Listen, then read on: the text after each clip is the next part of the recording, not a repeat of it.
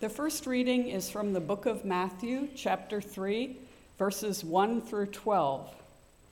In those days, John the Baptist came, preaching in the wilderness of Judea, and saying, "Repent, for the kingdom of heaven has come near." This is he who was spoken of through the prophet Isaiah, a voice of one calling in the wilderness, "Prepare the way for the Lord, make straight paths for him." John's clothes were made of camel's hair, and he had a leather belt around his waist. His food was locusts and wild honey. People went out to him from Jerusalem and all Judea and the whole region of the Jordan. Confessing their sins, they were baptized by him in the Jordan River. But when he saw many of the Pharisees and Sadducees coming to where he was baptizing, he said to them, "You brood of vipers, who warned you to flee from the coming wrath? Produce fruit in keeping with repentance, and do not think you can say to yourselves, 'We have Abraham as our father.' I tell you that out of these stones God can raise up children for Abraham. The axe is already at the root of the trees, and every tree that does not produce good fruit will be cut down and thrown into the fire. I baptize you with water for repentance, but after me comes one who is more powerful than I, whose sandals I am not worthy to carry. He will baptize you with the Holy Spirit and fire. His winnowing fork is in his hand, and he will clear his threshing floor, gathering his wheat into the barn and burning up the chaff with unquenchable fire." The second reading is from the book of Romans, chapter 15, verses 4 through 13. For everything that was written in the past was written to teach us, so that through the endurance taught in the scriptures and the encouragement they provide, we might have hope. May the God who gives endurance and encouragement give you the same attitude of mind toward each other that Christ Jesus had, so that with one mind and one voice you may glorify the God and Father of our Lord Jesus Christ. Accept one another then, just as Christ accepted you, in order to bring praise to God. For I tell you that Christ has become a servant of the Jews on behalf of God's truth, so that the promises made to the patriarchs might be confirmed, and moreover, that the Gentiles might glorify God for his mercy. As it is written, "Therefore I will praise you among the Gentiles. I will sing the praises of your name." Again it says, "Rejoice, you Gentiles, with his people." And again, "Praise the Lord, all you Gentiles. Let all the peoples extol him." And again, Isaiah says, "The root of Jesse will spring up, one who will arise to rule over the nations. In him the Gentiles will hope." May the God of hope fill you with all joy and peace as you trust in him, so that you may overflow with hope by the power of the Holy Spirit. This is God's word. Thanks be to God. Thank you, Sandy. Let's pray. Lord, speak to us, we pray, through your word, your holy word, which was written to teach us, to encourage us. Things that were written long ago in the past that now can be fresh and true for us today still. So please give us eyes to see, ears to hear, and hearts to obey. In your name, amen. I've been thinking about how the English language doesn't have all the words you need sometimes. Sometimes Meg and I are doing something and we think there should be a word for this. Like when you start talking to someone over text and then you finish the conversation in person, there should be a word for that because it happens so often. Or, other languages have words for things that English doesn't. Spanish has a word called sobremesa, which means the time after the meal when you sit around the table and drink coffee and chat. Japanese has a word for a certain flavor called umami, which is actually a flavor that exists that we don't have a word for. It's like the savory, malty, meaty flavor in roasted meat and broth. Umami. This is a good one. German has a word, Schadenfreude, which means taking pleasure in other people's misfortune. We should have a word for that, shouldn't we? Unfortunately. Norwegian has a word spelled Hygge. Have you seen that? It's pronounced hygge, and it means the cozy, harmonious feeling of well-being and safety. Swahili has a single word, juzi, which means the day before yesterday. Wouldn't it be nice to have two syllables to say the day before yesterday? Juzi.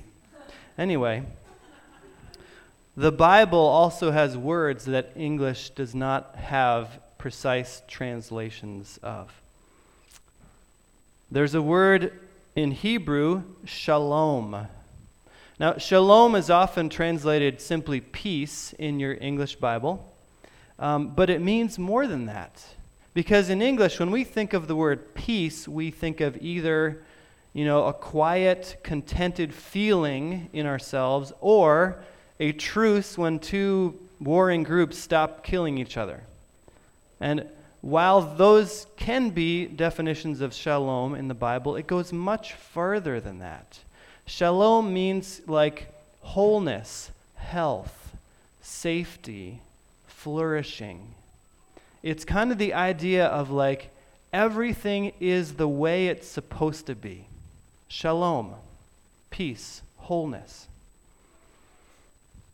Now, the one thing everyone agrees on right now in our country is that things aren't the way they're supposed to be. We don't have shalom. People on the left point to systemic racism and the environmental crisis we're facing and say that's not the way it's supposed to be. People on the right point to cancel culture or the rights of the unborn and say this is not the way it's supposed to be. Everyone agrees that the world is broken. It's not the way it's supposed to be. We don't have shalom.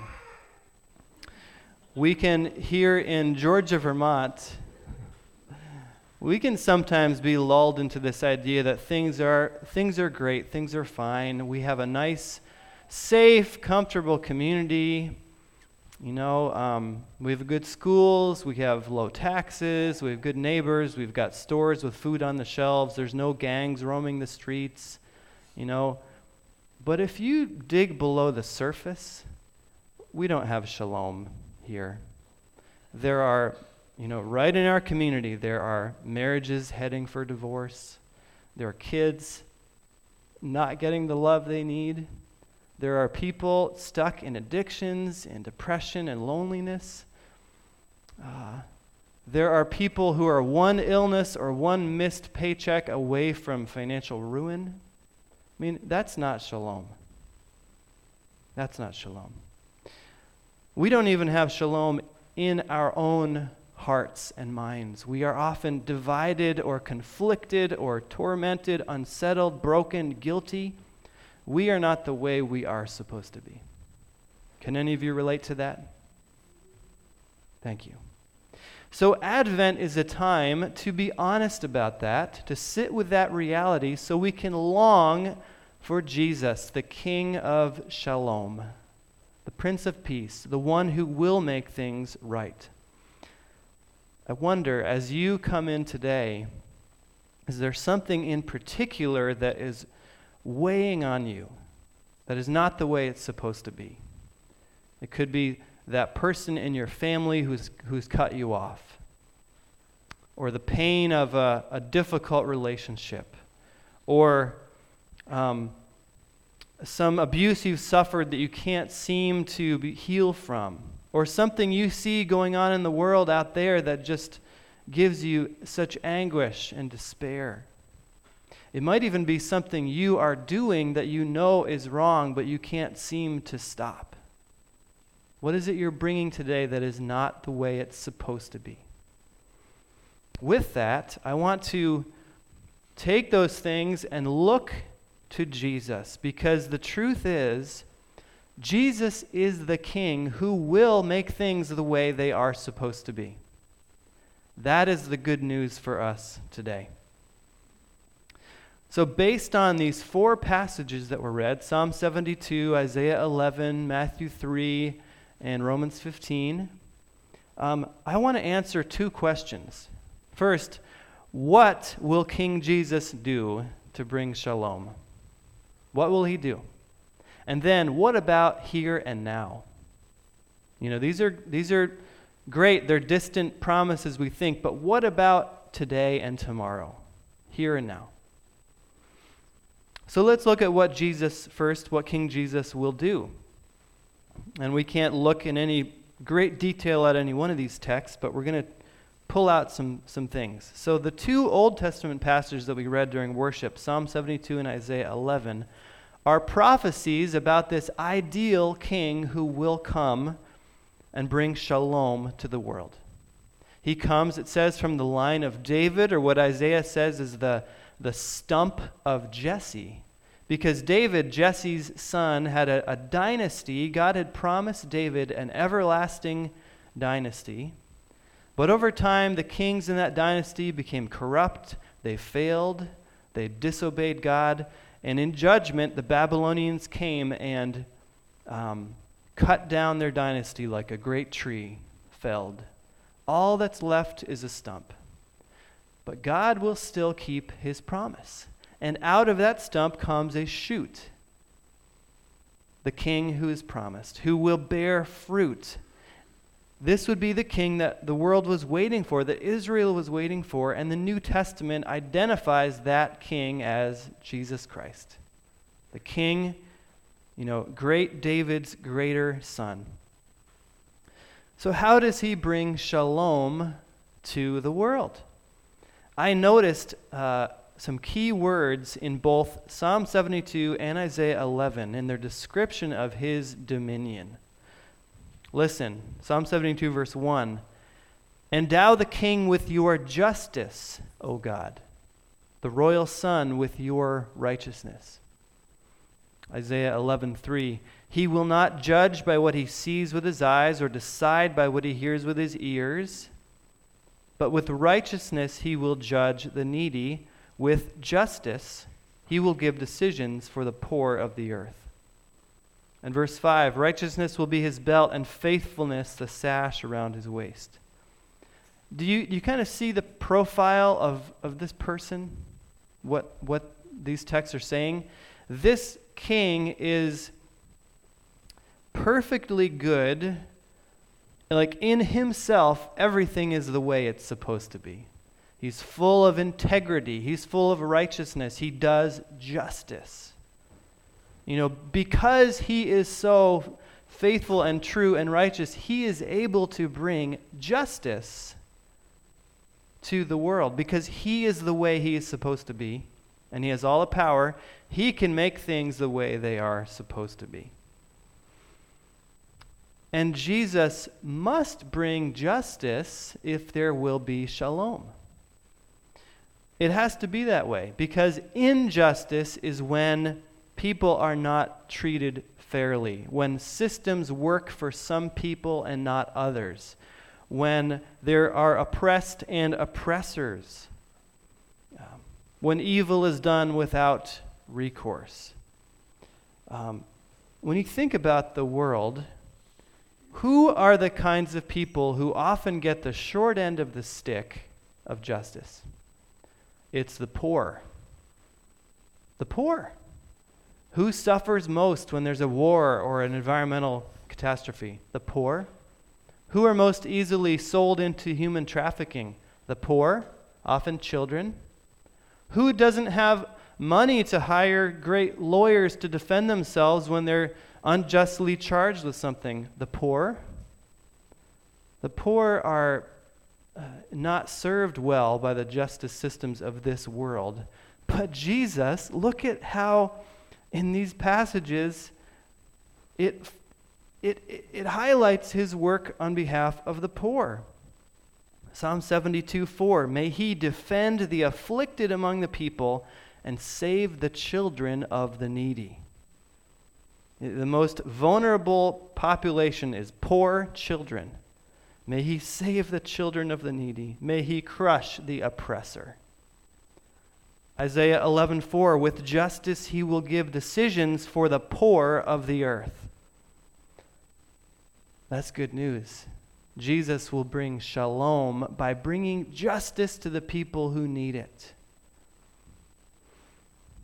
On December 19th, 1986, a 23-year-old man named Michael Griffin was driving with 3 friends from Brooklyn to Queens. Michael Griffin had emigrated to this country from Trinidad, which is an island in the Caribbean. He had dark skin, and the 3 friends he was with were African American. Well, the car broke down that night. One stayed with the car, and Michael and 2 others walked up ahead to find a payphone. But it was a lot farther than they thought. They got to the first town. The first town they came to was called Howard Beach. It was about 3 miles after they broke down. And they were tired, they were hungry. But as they got into this town, they were met by some angry neighbors shouting racial slurs at them, telling them to go home. Well, they found a pizzeria to find shelter in. They went in and had a bite to eat and rested. And when they came back out of the pizzeria, there was a mob of young white men. They were armed with tire irons, baseball bats, tree branches. And in the conflict that followed that ensued, this young man, Michael Griffin, ran away, but he ran straight into the road, and a car hit him and he died. In the days following that attack, protesters convened on that spot by the pizzeria, and they began protesting. And one person in the crowd started chanting, "No justice, no peace. No justice, no peace." And that took hold as a rallying cry for protests against racial injustice. Now, the fact was that was not some isolated event, some one-off hate crime that happened. It was part of a long and sad series and history of racially motivated violence in our country. No justice, no peace. You've probably heard that recently in our history. Now, I'm not here today to give a blanket endorsement for any politician or group that has used that phrase, but the fact is, that is a very biblical idea. Jesus would agree, no justice, no peace. No justice, no shalom. There cannot be shalom unless things are made right, unless there is justice. Think about that on the smallest scale possible between 2 people. If Fred gets mad at Jimmy and punches him in the face, and then comes up the next day and says, "Hey, how's it going? Like everything's fine." Everything's not fine. There's no peace. Things have to be made right. He has to do something about what he did wrong and make restitution and apologize. Things have to be right before they can be good. Does that make sense? One of the reasons that true shalom is so elusive here in this world is that people have different views of what justice is. You know, when 2 of our children happen to be fighting, and you ask what happened, you get 2 different stories. And besides that, justice can't undo, in this world, justice can't undo the wrongs that were done. Michael Griffin, his attackers did go to jail. There was justice in that sense, but he wasn't brought back. His parents didn't get him back. This is why we need to remember that Jesus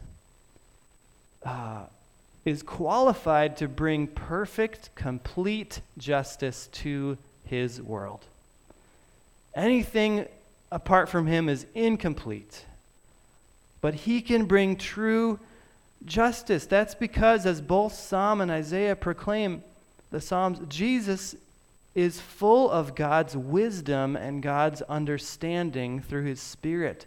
He can see the whole picture. He can see into human hearts.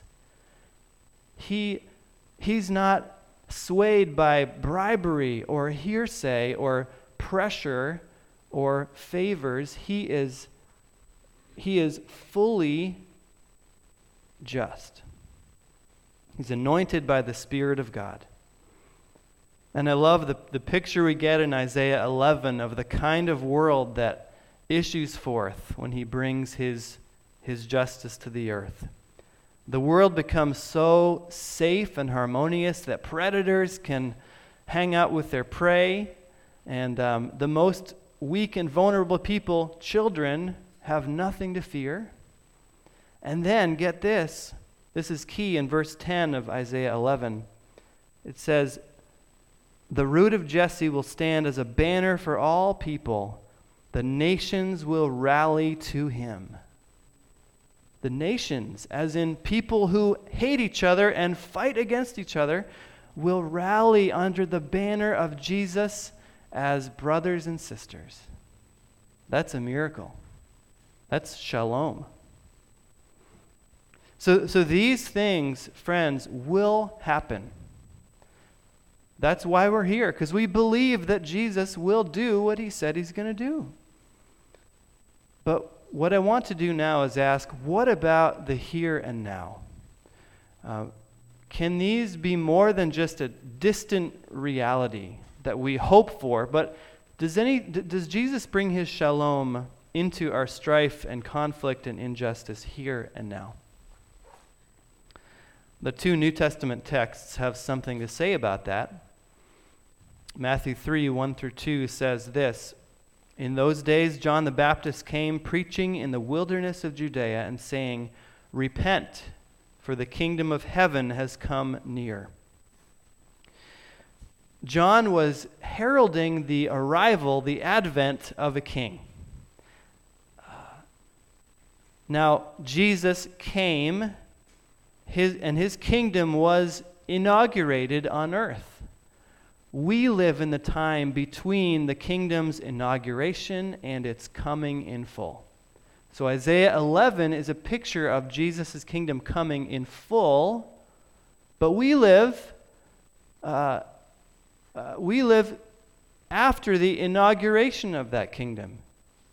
We can live in the kingdom here and now. How do we do that? One word: repent. Repentance is not a harsh, condemning word. It's a beautiful word. It's a beautiful thing. It literally means change your mind. And it's an invitation to bring ourselves into line with what Jesus is doing in his kingdom. To leave our own course, our own sense of what is right and wrong, our own sin, and to say, I'm going to do it Jesus' way. I'm going to be in his kingdom and do things the way he says I should do them. Jesus would have every right to bring his shalom by just wiping out all evildoers. But that would include us, right?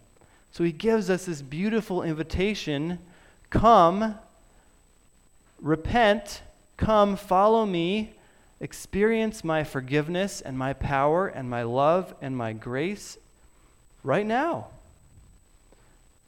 All we have to do to be in the shalom that Jesus offers, to get in on the way things should be, is to admit that things aren't the way they should be. with us. That's all. I am not who I should be, Jesus. I repent. I change my mind. I trust you. And that's not just how you get in the door. That's not just a one-time thing in the Christian life. That's a lifestyle. So this is what Paul was saying in Romans 15 when he told Christians from different religious and ethnic backgrounds to accept one another. Accept one another as Christ has accepted you. He's quoting Isaiah 11 in that passage and saying, don't you remember how the gospel is for all people. Jesus is the King of all nations and all people who trust him. So repent of your religious pride. Repent of your ethnic hatred and superiority and accept one another. Get in line with what Jesus is doing to make things right, to make things the way they're supposed to be. I wonder what Paul would write to our church. What are we not in line with with what Jesus is doing, with who Jesus is? In Matthew 3, we're told that many Pharisees and teachers of the law came out to see what John was doing, and John had some pretty fiery words for them, didn't he? He said, "You brood of vipers, who warned you to flee from the coming wrath? Produce fruit in keeping with repentance." And what that tells me is the only people who can't enter the shalom of Jesus' kingdom are the people who don't think they need to change. Because the Pharisees thought they had it all together. They were following all the rules. Maybe they had to polish up a few things on their external character, but basically they were doing things right. And John said, no, you need to repent. And so, the only people who can't enter shalom are those who don't think they need it. But when we kneel before Jesus, the forgiving King, and admit that we need to change, he welcomes us into his kingdom here and now. And more than that, remember how Jesus was filled with the Spirit of God and filled with righteousness? He shares that with us. And so he begins to change us and make us the way we should be so that we can follow him. We have access to his righteousness and integrity and faithfulness. And the most amazing thing about this king is that he came to die so that we could be made right. Paul writes in Romans 15, you know this verse, "Therefore, since we have been justified through faith," there's justice, "we have peace with God through our Lord Jesus Christ." Justice and peace. We can't be right with God unless we can't have peace with God unless we are made right, justified. So God declares that we are made right, and then Jesus, by his Spirit, makes us actually more and more the way we should be.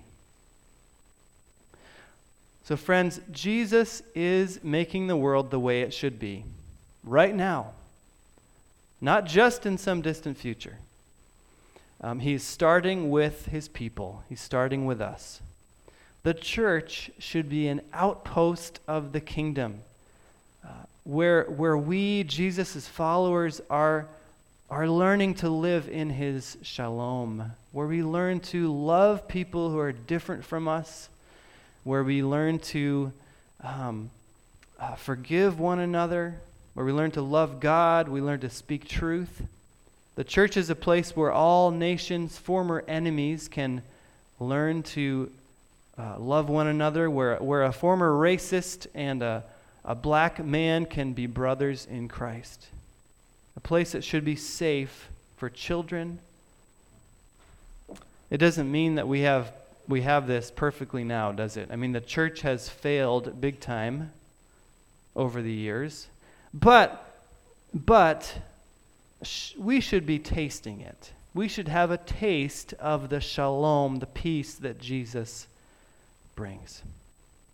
We should see evidence here that Jesus really is in charge.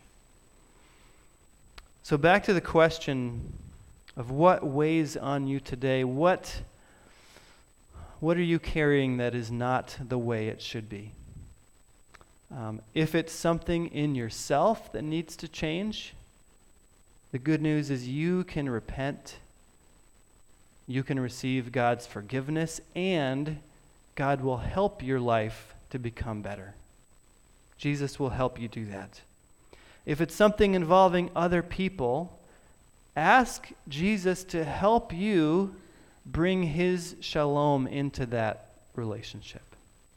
It might take a long time, it might look different than we think, but Jesus will be at work. Never forget that Jesus is coming back. He will bring his perfect shalom to earth. All wrongs will be made right. All injustice will be dealt with. All oppressors will be crushed. And so may we live right now like that day is coming. Let's pray.